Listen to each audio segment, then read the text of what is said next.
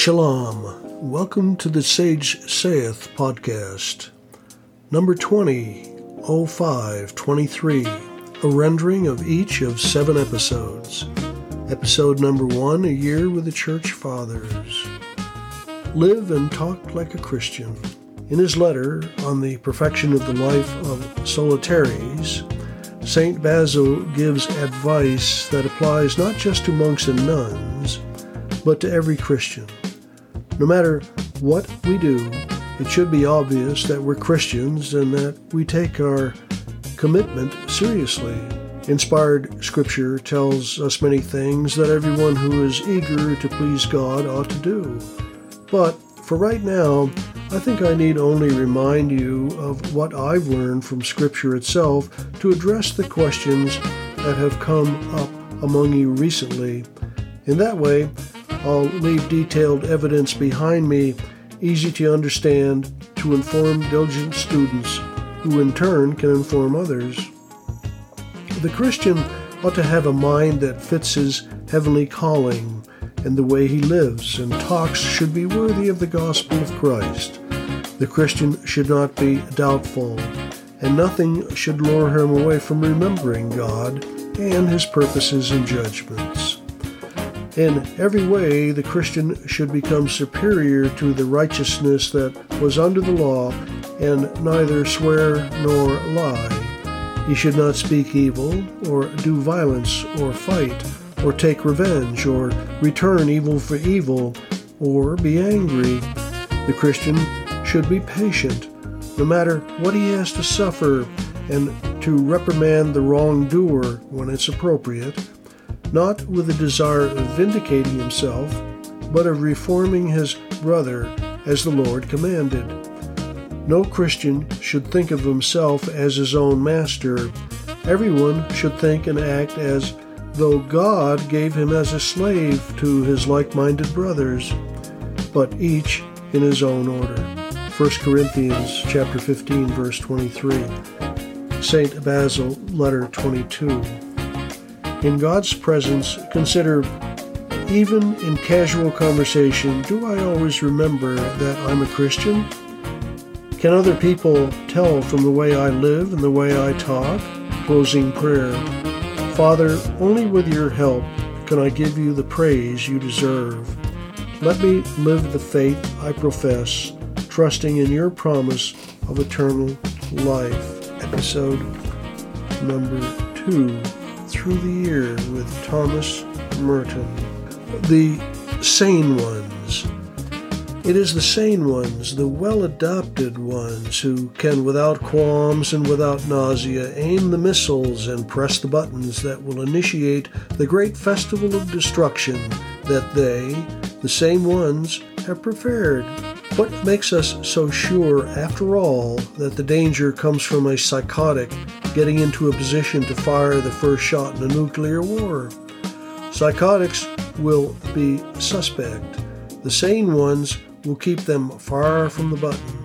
No one suspects the sane, and the sane ones will have perfectly good reasons, logical, well-adjusted reasons, for firing the shot.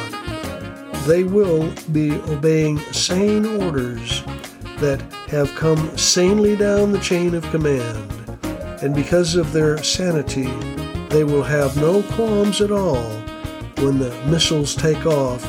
Then it will be no mistake. Raids on the Unspeakable. Episode number 3, Magnificat, May 2023, Volume 25, Number 3. Item number 1, a reading from the Gospel according to John, chapter 16, verses 23 through 28. Jesus said to his disciples, Amen, amen, I say to you, whatever you ask the Father in my name, he will give you. Until now you have not asked anything in my name. Ask and you will receive, so that your joy may be complete. I have told you this in figures of speech. The hour is coming when I will no longer speak to you in figures, but I will tell you clearly about the Father. On that day you will ask in my name, and I do not tell you that I will ask the Father for you. For the Father himself loves you, because you have loved me and have come to believe that I came from God. I came from the Father and have come into the world. Now I am leaving the world and going back to the Father. The Gospel of the Lord. Item number 2, meditation of the day. Ask and you will receive. Whoever asks should ask for what is useful. We are speaking now of prayer. You must pray to God in such a way that it may avail the salvation of souls with faith and perseverance, because our prayer extends not to oneself alone, but to the entire city. Let each one ask grace for God for the love of Jesus, notwithstanding that you are a sinner. And because we all have need of the grace of God, we must ask it. Therefore I say that you should tell your sons and your daughters to recite 5 Our Fathers and 5 Hail Marys, to the end that the good God shall send unity and concord among all people, and that he may put into the hearts of all that which shall be above all to the glory of God and the salvation of their souls. If you pray only with your lips, it will avail you nothing. I will tell you what befell one of our friars. One of our friars was praying with his lips alone, not having his heart in anything he was saying. While he was praying in this fashion, the head of a dog appeared to him, which moved its mouth as he did, signifying that his prayer was no better than a dog that moved its mouth. At every time of day it's good to pray, but the morning is better than any other hour. Why the morning more than all the rest of the day? Because in the morning the mind is quiet, and we do not complain of being weary from the day that is past. We have rested through the night, and, being free from passion, our thoughts can be lifted up to God better than during the day. And our thoughts can be lifted up most of all at the break of day. A second reason the morning hour is a more fitting hour than any other time of the day. Do we not see that the savage beasts, wolves, foxes, and other beasts, when the sun rises and they see the light, straightway seek darkness and hide themselves? They are like demons. The demons have more power at night than by day because of the sun of illumination that God gives to the soul. Episode number 4, God's Little Instruction Book. Number 1, 2, and 3 by Honor Books. Golden Nugget number 1, inspired by Romans chapter 12, verse 3. Many a man thinks he has an open mind when it's merely vacant. I would warn everyone among you not to estimate and think of himself more highly than he ought, not to have an exaggerated opinion of his own importance. Golden Nugget number 2, inspired by Psalm chapter 16, verse 8. Character is not made in crisis, it is only exhibited. I have set the Lord always before me, because he is at my right hand, I shall not be moved. Golden Nugget number 3, inspired by Proverbs chapter 18, verse 20 and 21. Swallowing angry words before you say them is better than having to eat them afterwards. From the fruit of his mouth a man's stomach is filled. With the harvest from his lips he is satisfied. The tongue has the power of life and death, and those who love it will eat its fruit. Episode number 5, Chesterton, Day by Day. If the authors and publishers of Dick Deadshot and such remarkable works were suddenly to make a raid upon the educated class, were to take down the names of every man, however distinguished, who was caught at a university extension lecture, were to confiscate all our novels and warn us all to correct our lives, we should be seriously annoyed. Yet they have far more right to do so than we, for they, with all their idiocy, are normal and we are abnormal. It is the modern literature of the educated, not of the uneducated, which is avowedly and aggressively criminal. books recommending profligacy and pessimism, and which the high-souled errand boy would shudder, lie upon all our drawing-room tables.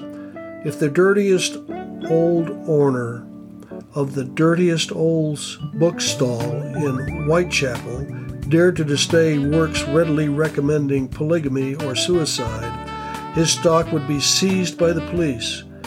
These things are our luxuries, and with a hypocrisy so ludicrous as to be almost unparalleled in history, we rate the gutter boys for their immorality, and at the same time that we are discussing with equivocal German professors whether morality is valid at all.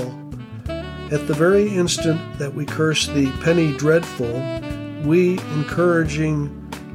dreadful for encouraging thieves upon property, we canvass the proposition that all property is theft.